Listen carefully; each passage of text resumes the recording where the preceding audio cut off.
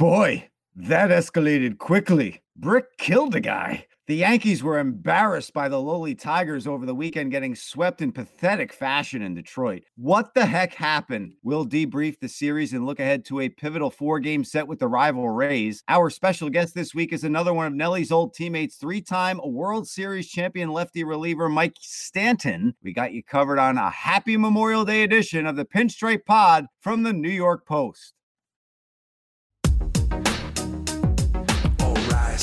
Here's a Pinstripe Pod. Yo, Post. All rise, here come the Yankees. Pinstripe Pod. New York Post. Hello and welcome back to the Pinstripe Pod, our Yankees podcast with the New York Post. It's Chris Sheeran here with 4-time World Series champion Yankees great Jeff Nelson. You'll hear our producer Jake Brown as well during the show. Follow the entire crew on Twitter for updates on the show. That's at Chris Sheeran, yes, at NYNelly43 and at Jake Brown Radio.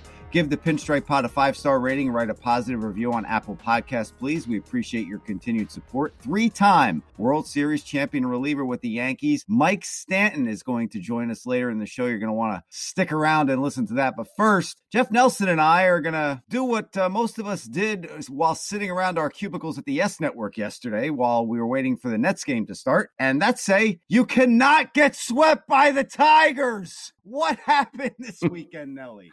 Pathetic. It's absolutely pathetic. Oh, my God. You know, and I know you have some stats as well, and just some of the things that I read. I mean, you're striking out 36 times, and that's 12 each of the 3 games. Yep, yeah, that was one of them. How about the other one? The Yankees in 29 of their games have scored 3 runs or less, and guess what team is the worst? There's only one other one. The Orioles? The Pittsburgh Pirates are the only team that have done it more times than the New York Yankees. Hey, Yankee fans, you want to be scared to death? The New York Yankees have scored 201 runs. One more run than the Baltimore Orioles, and they have the worst record in the major leagues. I know Aaron Boone said, I have no doubt we're going to turn it around. We're going to start hitting. They did go on that 17-5 stretch. It seems like a year ago that they swept the Chicago White Sox, and you and I, Nelly, were on here just with a kicking back with our feet up saying, oh, this is the way it should be. This is the way we thought it would be. And now we're right back to where we were in April. 2 for 25 with runners in scoring position. You mentioned the 36 Ks, and they're outscored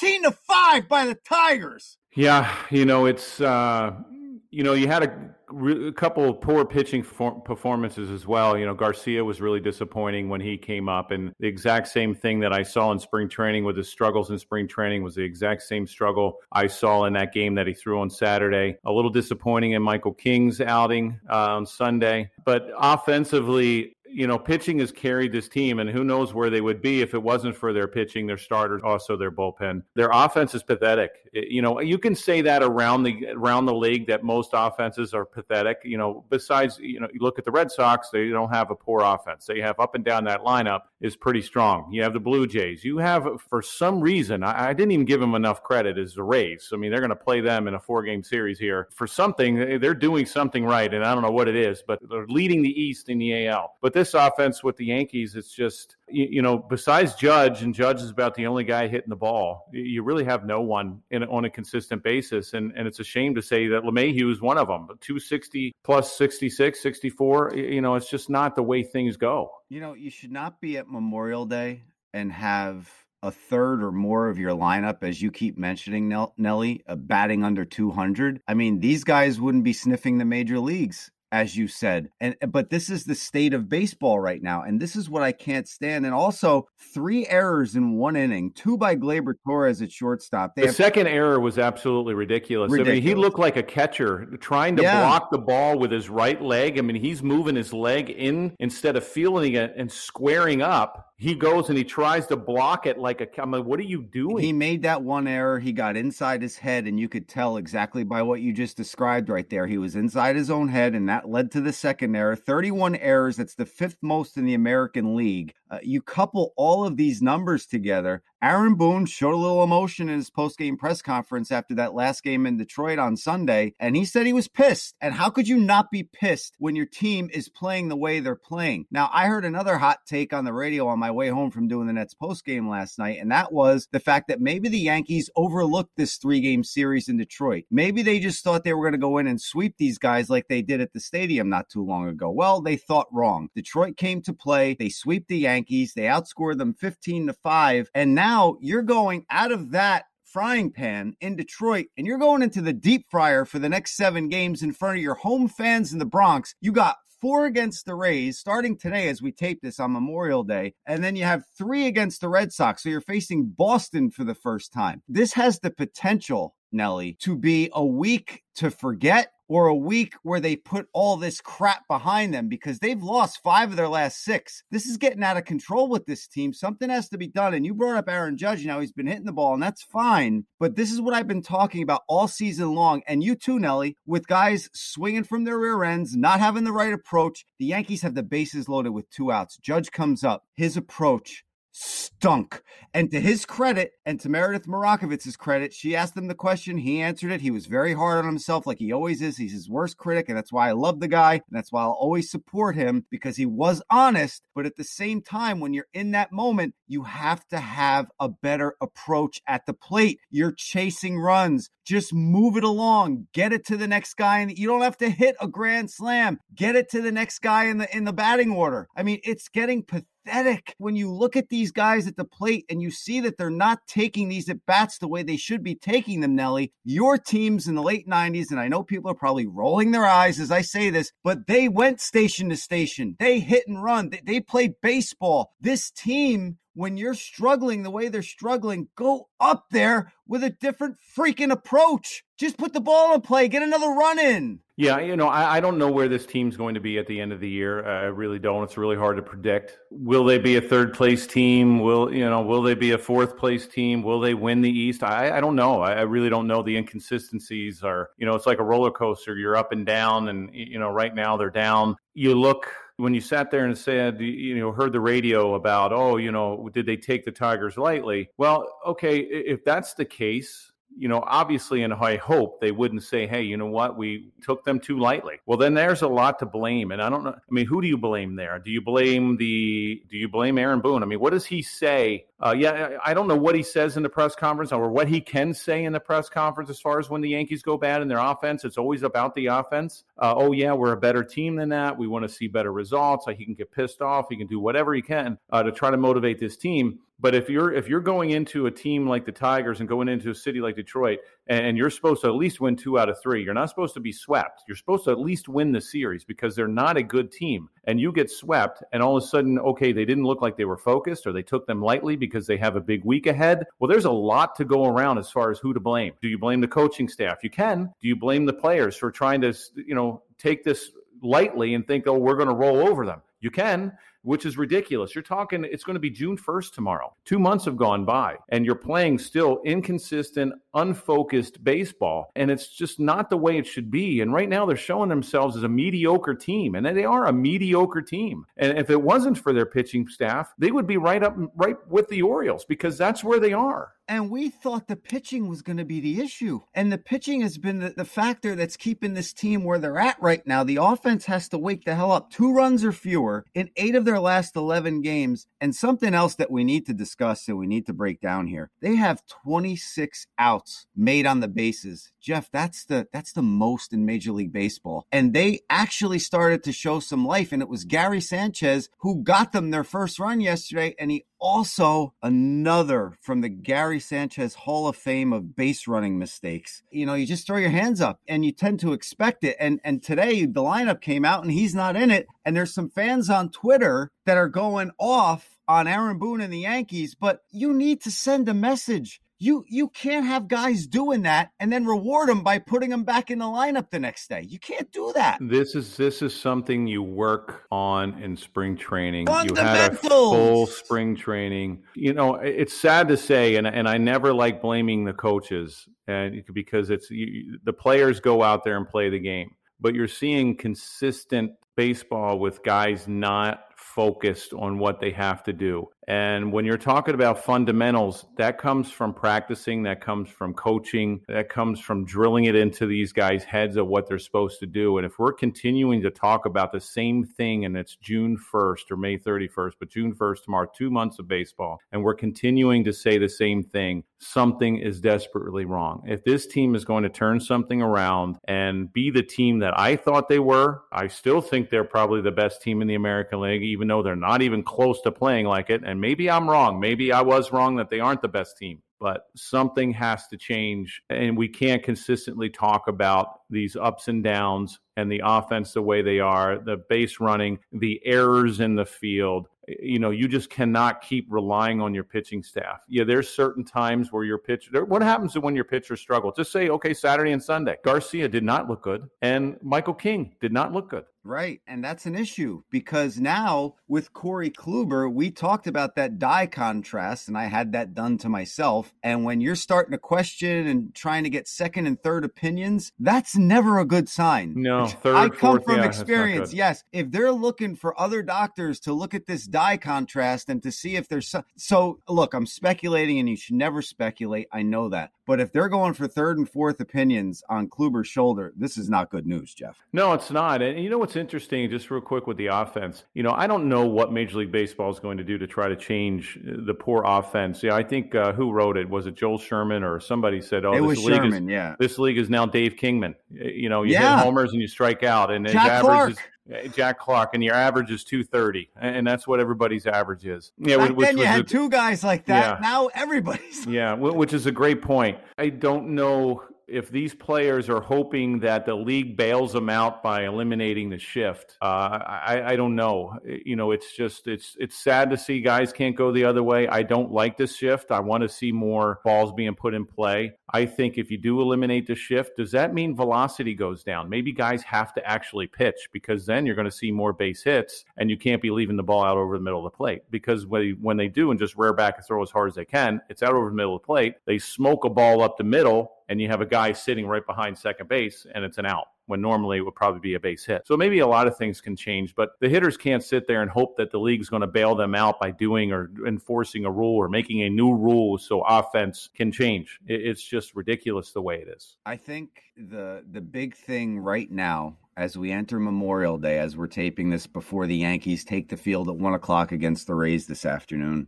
these next two series, and I don't want to be over dramatic, but this is going to help define this team. This could be a turning point, because you're facing the Rays yet again in a 4-game series, and they are playing out of their minds right now. And they're throwing Rich Hill, Glasnow, and McClanahan the next 3 days. And then against Cole on Thursday, they'll probably do an opener, but it's Jameson Taillon, Domingo Germán, Jordan Montgomery, Garrett Cole. Go out, keep doing what you're doing, but the offense, it's time for you to crack the smelling salts and come out of hibernation, because the staff is doing everything in their power to get you guys wins and keep you in games, but you're not hitting. Well, at the end of the week, you know, if the way things are going, they could be out of first place in double figures. And then you're talking about what the hell is going on. Yes, there's a lot of time to make up, but at the same time, you know, you're playing two teams that are in front of you. You're playing the first place Rays, who have just been on fire, and they're coming into Yankee Stadium not intimidated at all. They don't care if they lost 2 out of 3 in Tampa. Okay, you won the series, big deal. We're going to come in here, we'll play a 4-game set. They have their pitching lineup. They're doing everything right now. And, you know, you kind of don't want to play a team like that, because it becomes scary. And the next thing, that 4.5 game lead by Thursday could be 7.5, could be 6.5. Who knows what that is? And then you play the Red Sox, and it's the Red Sox are, you know, their pitching starting to come around. I just saw them against the Marlins. They're a very dangerous offensive team. They're a very good offensive team, up and down, 1 through 9. They're very dangerous, and they put the ball in play.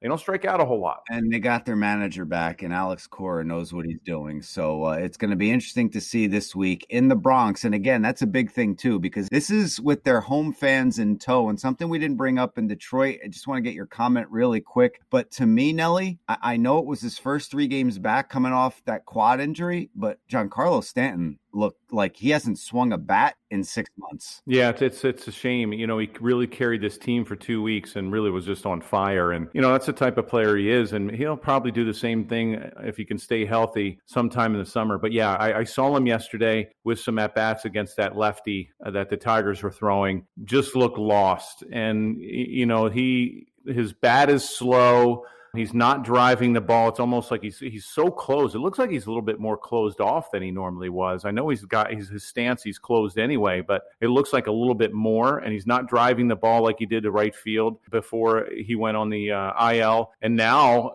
you know, just to get an extra bat in the lineup, I'm hearing rumbles that they might put a glove in his hand, which would be a huge mistake. Guys, just remember, there are 108 games left after today. I want to talk everyone off the ledge. You know, a different version of die contrast could be coming if the negativity. It is a long season. Like Nelly said, it's a roller coaster season. Lots happens. You have series where you lose to bad teams. You have series where you get swept. Listen to the Met fan who doesn't go to extremes. You know, you do, Jake, and you understand that. It's not a sprint. It's a marathon. That's what everybody tells you. But, you know, the way the Yankees have played, I mean, the Mets have just been decimated by injuries. So you can make an excuse that, okay, the National League East have not really lived up to par. The injuries through every single team have just been decimating. But the Yankees, the inconsistency that they constantly keep showing, it's just... That's the alarming thing. That's the alarming thing. Okay, a long season, you have 100 games left, eight games left, great. But you know what? They constantly make the same mistakes through the first, 52, 54? But you have seen good. You know, you swept the White Sox. That was a nice series. Since then, they haven't been great.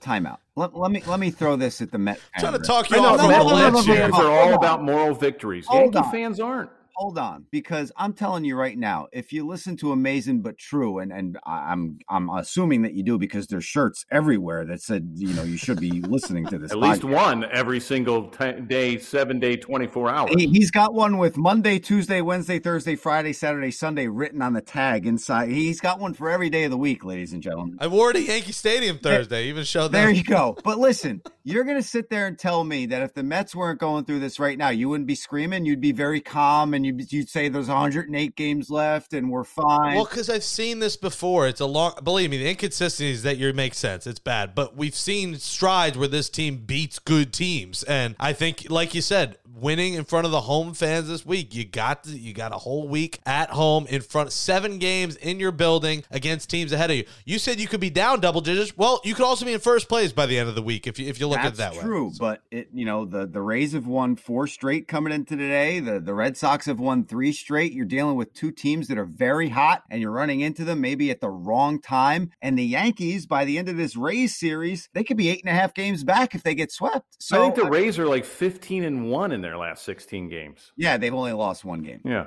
1 game. This month of the Pinstripe Pod, we started the month like awful. Middle of the month was like, Yay! We're having a parade. And now the end of the month, it's awful again. So the transitive property states then the next week, they'll be great. There you go.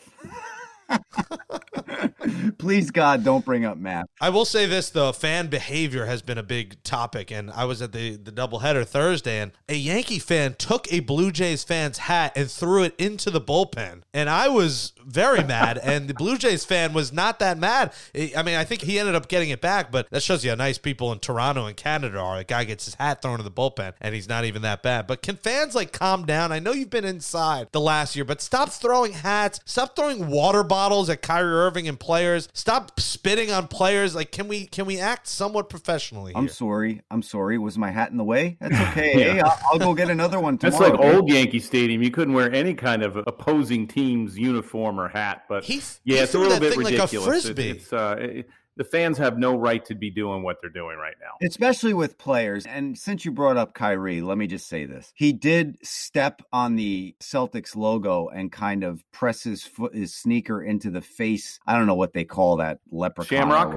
The leprechaun. The leprechaun guy. He put his foot on his face and he kind of smeared his foot on his face, and then he walked off the court and got the water bottle thrown at him. But if you guys remember, and I know you both do, Terrell Owens, he scored a touchdown in Dallas. He ran to the star as a 49er, and he spiked the ball on the star. Who policed it? The fans or the Cowboys players. It was the players. Now, if the Celtics players took exception to that, I would have had no issue with the Celtic getting in Kyrie's face and maybe even pushing him. That to me would have been acceptable because that's disrespecting the Celtics players and the organization. Fans don't have the right to do what that guy did. Hey, he got a nice pair of silver bracelets and he was let out of the stadium and he'll never be let back in there for the rest of his life. But you're right, Jake. You're absolutely right. And Kevin Durant was right. You've been locked up for a year, but the game and everything like that is bigger than you. You don't have the right to do this to players. We saw Russell Westbrook get popcorn dumped on him in Philly. We saw the thing with Kyrie, and we also saw John Morant's parents getting racial and sexual epithets thrown at them in Utah. Enough with these Jazz fans, by the way. I've had enough with Utah Jazz fans, and it's not just one bad apple out there. It's the whole damn cart. Enough. They're chapped because they can't drink in the stands. I don't think they have alcohol in the stadium. Isn't it banned? I think liquor stores close at 6 p.m. in Utah. Who wants to live in that state? On a serious note, put yourself in John Morant's shoes. It's your first playoff experience. You're having games of your life. Your family's there in Utah watching you. And in a break in play, you see your family talking to security. So you're on the floor trying to perform to your best, and you see your family having an issue with security. It's terrible, it's deplorable, and it needs to stop. And the fact that I'm not using any expletives here, and I didn't use them last night on the postgame show with the Yes Network, is beyond me, because I wanted to throw them out there like and I was able to reel them back in like I am now, and I know you could beep them, Jake, but it just pisses me off, and it needs to stop. Yeah, drink, have a good time, don't throw things. I felt bad. This poor... And, I forgot the guy at the Garden who spit on Trae Young. Yeah, and this poor Blue Jays fan was like, oh, life's a happy song. I'm like, bro, throw some hands. The guy ran, he ran around the stadium to avoid the security coming after him, and then he did a wardrobe change. We have it all. I went with my buddy Susie. She vlogged it, and she was vlogging this guy. He changed clothes so security wouldn't notice him after throwing the hat. Are you serious? I mean, taking it to new levels. He put on his shirt over what he was wearing so they didn't notice him. It was he Harry Carsoned himself. He put the security jacket over him before he dumped the Gatorade on Parcells. He Bobby Valentine. He put the mustache and the glasses and the Groucho Marx. Yeah. All right. We're having fun now, and let's talk some poop now. How about we talk some poop? How about that? Yes. Sharon? Let's talk poop. Please don't throw that at any player. No. Let's talk poop with one of Nelly's former teammates, a 3-time World Series champion, Mike Stanton. That's next on the Pinstripe Pod. Joining us now, another one of Nelly's former teammates, Mike Stanton, 3-time World Series champion with the Yankees, 2001 All-Star. He spent 6 seasons with the Bombers. Now he is an analyst for AT&T Sports Net for the Astros. He does the pre- and post-game there, also on MLB Network Radio on SiriusXM. Mike, you also have another title now, and that's grandfather. How's that going for you? It is awesome. It's still a little weird to think of myself as a grandfather, but, when I look into his little face and watch him, look at him smile and giggle, all the cares of the world go away. Now, what's his name, number one? And number two, I have to ask you this. Have you already taped his right hand behind his back? My wife does laugh at me because when, he's getting to the age that he can reach out and, grab a rattle, still hits himself in the face with it. But, but yeah, I have a tendency to still give it to his left hand, but attaboy. It's very early, but it's kind of looking like he's going to be all right. His name is Caden Shane Carlin. Wow, it's awesome. Congratulations. You know what's tougher? I'm not just imagining that you're a grandpa, but we were teammates for a long time, and knowing you in the clubhouse and spring training, and now you're a grandfather, I'm like, oh my gosh, what is this kid in for? Oh, I know. I feel when you finally get there also. We're hopefully I'm a ways away and it's no mistakes. Yeah, we all have the gray hair and everything like that, but we're all still just big kids anyway. Well, let's expound on the big kids here, Mike, because we've heard some interesting stories from your former teammate here. And since we're talking about you being a grandfather, I'm assuming there's been some poopy diapers that have been exchanged from Caden. We've heard a lot about poop stories in the bullpen from Nelly. Do you have some memories from the bullpen and defecation by any chance? I still remember them all. Yes, I still remember them all. But yeah, we got a little crazy down there on occasion. We just had entirely, this is kind of the nature of the beast of being a reliever, entirely too much time on our hands. Now, I will tell you this. When I went over to the Nationals after I left the Yankees, one of your former teammates, he ended up being, I guess, officially a coach of mine, but we were really peers. John Wetland was our bullpen coach. And, a lot of the reindeer games that went on in our bullpens actually started with John Wetland. And even as a coach, he was as crazy as he was when, he was running a Yankees bullpen. I think one of them that I was telling these guys is the birthday parties that we had for the guys that have birthdays in down the bullpen, where you can go and gather whatever you could in a large cup. And remember, we told Doc, we said, Doc, no feces and no pee. And was it Brian Bovringer that he wound up coming down and next thing you know, we're seeing little nuggets roll down his shoulder? I'm not sure who it was, but that was the rules. I mean, there were rules. I don't know how much we actually, abided by those rules, but yeah, there were rules what you could or couldn't do. And then we also had to make sure that we told at least somebody upstairs, hey, do not put us on camera when we're doing this crap. What about the time in Boston where I think wasn't it your birthday and Mendoza put like the rosin bag on your hair and it took you a couple innings to wash that stuff out?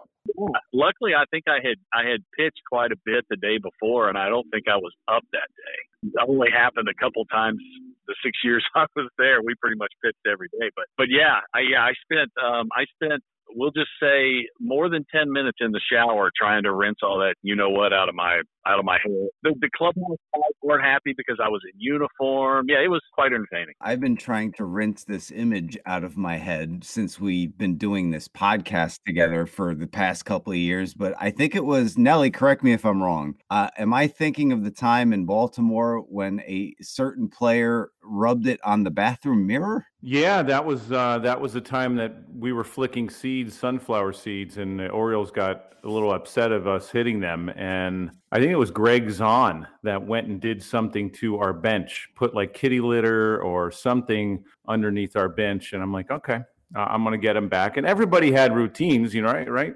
Everybody had certain times that they used the bathroom, and mine just happened to be in their sink. Yeah, and I also remember Elrod was about ready to kill you for that. Yeah, remember the guys at Grounds Crew came out in the hazmat suits, and you could hear Elrod yell once he opened it. Yeah, Elrod was the bullpen coach for the Orioles at the time. Great guy. You have 3 rings with Nelly. You won in 98, 99, and 2000. We won't talk about 2001 because it still hurts me, I guess, as much as it hurts you guys. But what are some of the best memories you have from being out there and being with those Yankees teams in the late 90s and winning those titles? The things that I remember the most that I hold dear to my heart, yeah, it's the on the field stuff, the comebacks, the celebrations, but it was more just the day-to-day interaction. I mean, we had, and you hear this all the time, but we really did have a bunch of guys that just like to be around each other. And, we had good personalities, and Nelly and I were the jokesters and the tricksters, and you had serious guys, but we just had a good mix that just worked. And I don't think, you could probably talk to Cashman and talk to the other guys in the front office. It's not something that you can really plan. You don't know how the personalities are going to gel. You don't know how everything is going to work out. You try and get good guys, but you spend so much time together that there's just no way. You're going to get on each other's nerves. There's going to be times that, there's going to be conflict. There's going to be fight, and there were. But when it all was said and done, everyone did their job on the field.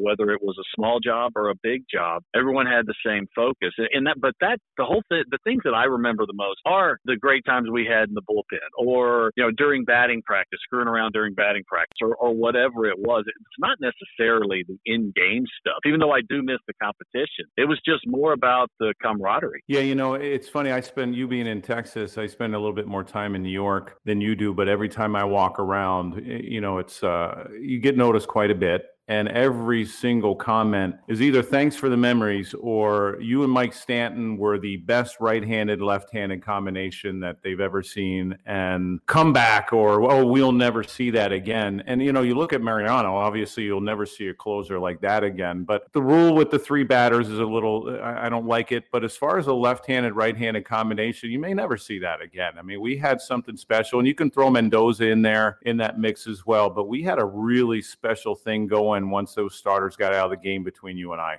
Yeah, we did. I mean, we were both good. We had a lot of fun. When it was time to get down to business, we did that. We went in. But, my view on being a reliever is, you get down to the nuts and bolts of it is, my job was to get somebody else out of trouble. Whether it was the starter or one of the fellow relievers or something like that, my job was to go in there and hold the damage to the minimum. And that's what I really concentrated on. If someone asked me, what's the number that you concentrated on more than anything else as far as, the stats? And it was like, it wasn't strikeouts. It wasn't, I did pay attention to games pitched just simply because if I was in the game, I must have been doing something right because they kept putting me in the game. And then the other was inherited runners, because I felt like, that was the true essence of a relief pitcher is come in with guys on and get the team out of trouble. And that's where I took the most pride. But, there were a lot of guys around us, Ellie. And to this day, when we start talking about bullpens and, our bullpen comes up, and I'll tell them, the sign of a good bullpen is first a good rotation. Because if, you're seeing in Major League Baseball now, a guy went deep in the game and he went 5 2/3 innings. Right. And the biggest issue with that is you just simply don't have enough quality arms in any bullpen. I mean, even the Yankees bullpen, look at the Yankees bullpen last year. They were terrible and they were stacked. Why? Because their starters couldn't go deep enough in the game. When you're covering, 10, 12 out every single solitary night, you just don't have enough arms to cover that many out. You just don't. Because for every inning, the math that I use, for every 2 innings, I need 3 relievers. So do the math. If you're going to cover 12 outs, I need 5 or 6 relievers every single night. And then you put the other thing that kind of drives me crazy about Major League Baseball now. No one's going to go 3 days in a row. Every reliever is protected. And that's something that I know. Very rarely too. And it's by design. It's not because the relievers are complaining. It's because the relievers are protected. And, one of the things that Joe Torre was notorious sometimes notorious about was that if we're going to play today, we're going to win today. And if you needed a day off, you better tell me you need a day off. Don't put your spikes on and don't go to the bullpen, because if you do, I'm going to use you. And because that was, that was the Yankee motto. If we're going to go out there on the field, we're going to do everything we can to win. If you need a day off, then take a day off. But don't try and say, well, just try and stay away from me, because that never worked with Joe. No, I remember, Mike, in Baltimore, I think it was early in the season in '98, and I think it might have been in Baltimore, but Stoudemire came to us and said, hey, if we're up by 4 or down by 4, you guys are going to be in the game. So that was it.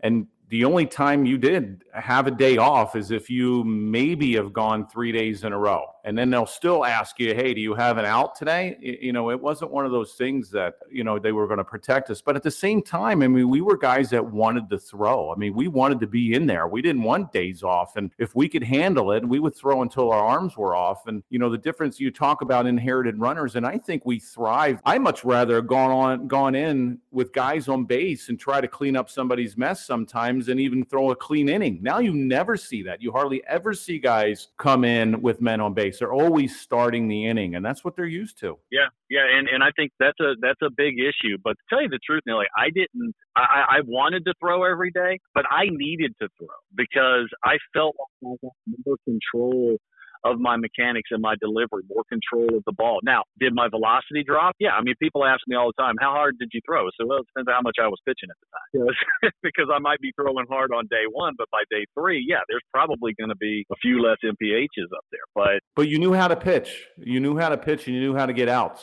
Job was the same. Go in there, make a pitch, and get a dude out. That was it, regardless of what the velocity was. That's my whole thing, Mike. That's what I can't stand. And this is something that Nolan Ryan used to say, and this was about starters, but they're yanking these kids when they get into situations first and third, first and second. They get themselves into pickles early on in the game and they're getting yanked. And Nolan Ryan said, how the hell are they supposed to learn how to pitch out of these situations if you're taking them out of the game in these situations? And you brought up the point about last year. Last year was only 60 games. If you're only going 4 or 5 innings as a starter in a 162 game season, there's going to be a huge wake up call past 60 games this year, because if they thought last year was bad, this year's going to be 10 times worse. Sure. Listen, we're still, well, we're basically June, but we're the end of May, and you have teams all over everywhere complaining about how are we going to cover these innings. I thought it was going to take July, the second half of the season, before we really started seeing a big impact on what last year did. And it's last year coupled with the bigger issue is all these organizations are protecting their pitchers, to almost.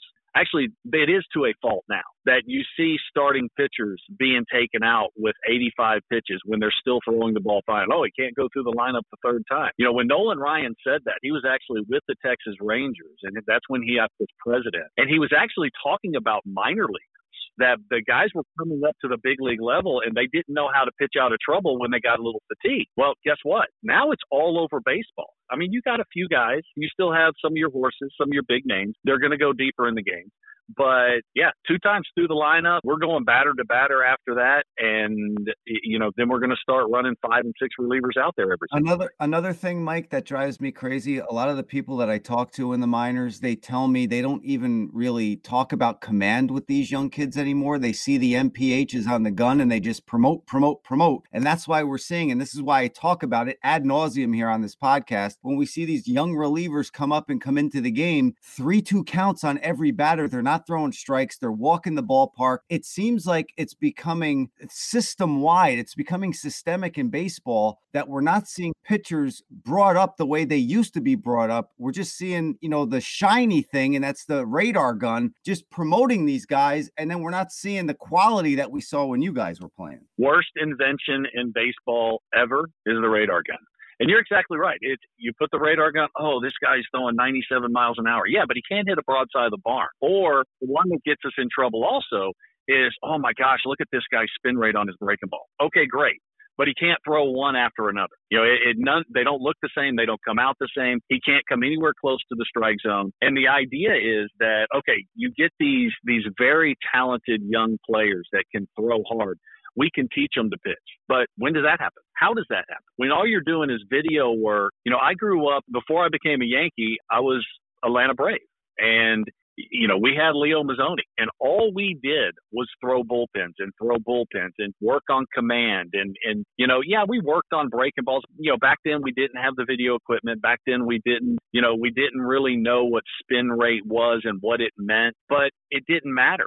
I played with guys that had completely average. Charlie Leibrandt, who pitched a long time in Major League Baseball, lefty, threw about 82 miles an hour, did not throw anything that broke. He had a little bitty, he called it a slider. It was about a 6-inch cutter. He had a changeup that on the best day may drop a couple inches, but he could hammer nails with it. He could go out, you could catch him with a second baseman's glove. He could go out there and just put the ball absolutely wherever he wanted. And he ended up pitching 8 or 10 years in the big leagues, maybe longer. I'm not exactly sure. But the point is, it wasn't because of the raw stuff. And he would never even get looked at. He wouldn't, he might not even make it to college now, that because he doesn't throw the magic number of 90 or he doesn't have a high spin rate or something like that. But yeah, he knew how to pitch. He could go out there and just put the ball exactly where he wanted it every time he released it. And we could do a daily podcast and everything that's wrong and that's changed with the game. I want to, go back to your career, Mike. Jesse Orosco, who I talked to a few weeks ago, has the most all-time appearances at 1252. You were just 74 away at 1178. Did you ever think about at the end of your career pitching another year or two to be the all-time games appearances leader? I would lie to say it didn't cross my mind. That was not a motivational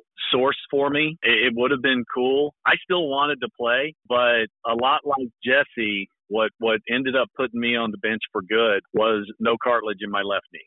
And I ended up, after I left the Yankees, I went to the Mets and I had surgery in 2003 on my left knee, and it didn't work out exactly the way it was supposed to. I was kind of misled on what the doctor had done, and he actually took out, I'm going with accidentally, but took out all of what's called my lateral meniscus, which means that's all the cartilage on the outside of my left knee. So it didn't react well after the surgery, and I fought with it kind of for the rest of my career. And then in 2009 is when I found out, so 6 years later, that I actually didn't have, the last 6 years I'd been pitching with no cartilage in my left knee. And that's kind of what put me on the shelf for good. So yeah, it did cross my mind. It would be cool. It doesn't take away from, the friends that I have and, the things that the teams we were able to accomplish. But yeah, it would have been cool to finish that off and go ahead and do it. Yeah, I was in your club.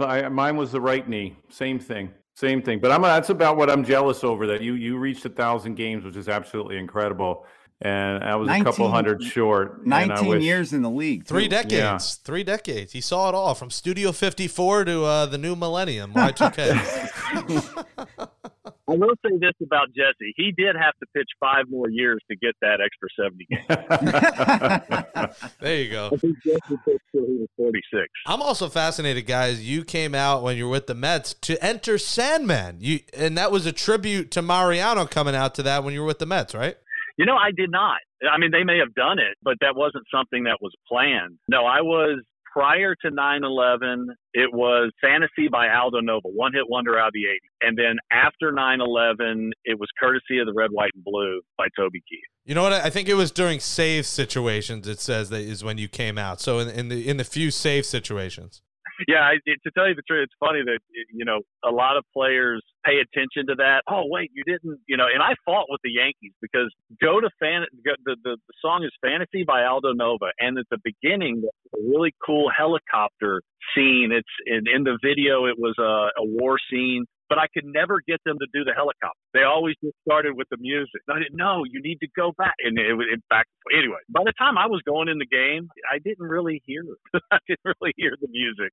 So, yeah, I'm sure there might have been some times that, they got the wrong tape or something like that and threw it in there. Nelly, what was your entrance music? Oh, Chattahoochee. I used to Alan get booed. Jackson? Yeah, I used to get booed for the country song in New York because they didn't have country music.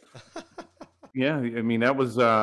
I was the only one. I remember Mike's song and Rivera, and there was some other guy. A lot of the hitters had them, but yeah, I came out to Chattahoochee all the time. Never knew how much that muddy water meant to you. Yeah, I mean, and then Mike Borzello, our bullpen catcher, told me, says, you can't be coming out to that anymore. And I said, all right, I'll change it. So I went to Thunderstruck for AC/DC for one game. I got roped. I think I gave up a couple runs, and he came in. He said, go back to Chattahoochee. That's out. Can't do it. Sorry. Exactly. Jake, what would you come out to if you were a relief pitcher? Oh, please, let's don't go there. Hustlin' by Rick Ross would be my song. Yes, I take it to rap. Wow, Nelly, I didn't know you came out to country. That's interesting. Wow, guys, you know that Mike Stanton. Let's close out with this. Coached at Don Bosco Prep in New Jersey, and Alex Camerata, who is on with us. Alex, you could pop on here. Is it true that you faced him once? Yeah, Mike, back in 2010, I was a junior at DePaul Catholic. We played you. We ended up beating Don Bosco, one of our few victories that season, but it was a good memory to beat such a good school like Don Bosco. Yeah, we had a good bunch of kids, and that year I had a team full of sophomores. Everybody on the field was a sophomore. I had like 2 upperclassmen. We were pretty good, but yeah, it was fun. That was my first venture into coaching, especially being a head coach type. Wasn't the biggest fan of it, and that's why a lot of the coaching I do now, even when my son was still my ball player, who's graduated college now, has already played a little professional baseball and is in the real world now. I always said, you know what, I'll be a pitching coach, but I'm not dealing with the parents anymore. That's a wise man, Mike. A very wise man. Listen, I could talk ball with you for hours. I'm sure Nelly can, your former teammate as well, but we thank you so much for the time and this honest to goodness discussion on baseball today. We appreciate it, Mike, and hopefully we can do this down the line. You could follow Mike on Twitter, Mike at Mike Stanton 29, and he's also on the AT&T Sportsnet as an analyst for the Astros, MLB Network Radio on Sirius XM. Mike, such a a great time catching up with you and talking ball. We appreciate it. It was great. Have me back anytime. And Nelly, yeah, we got to find out some time to hang out, dude.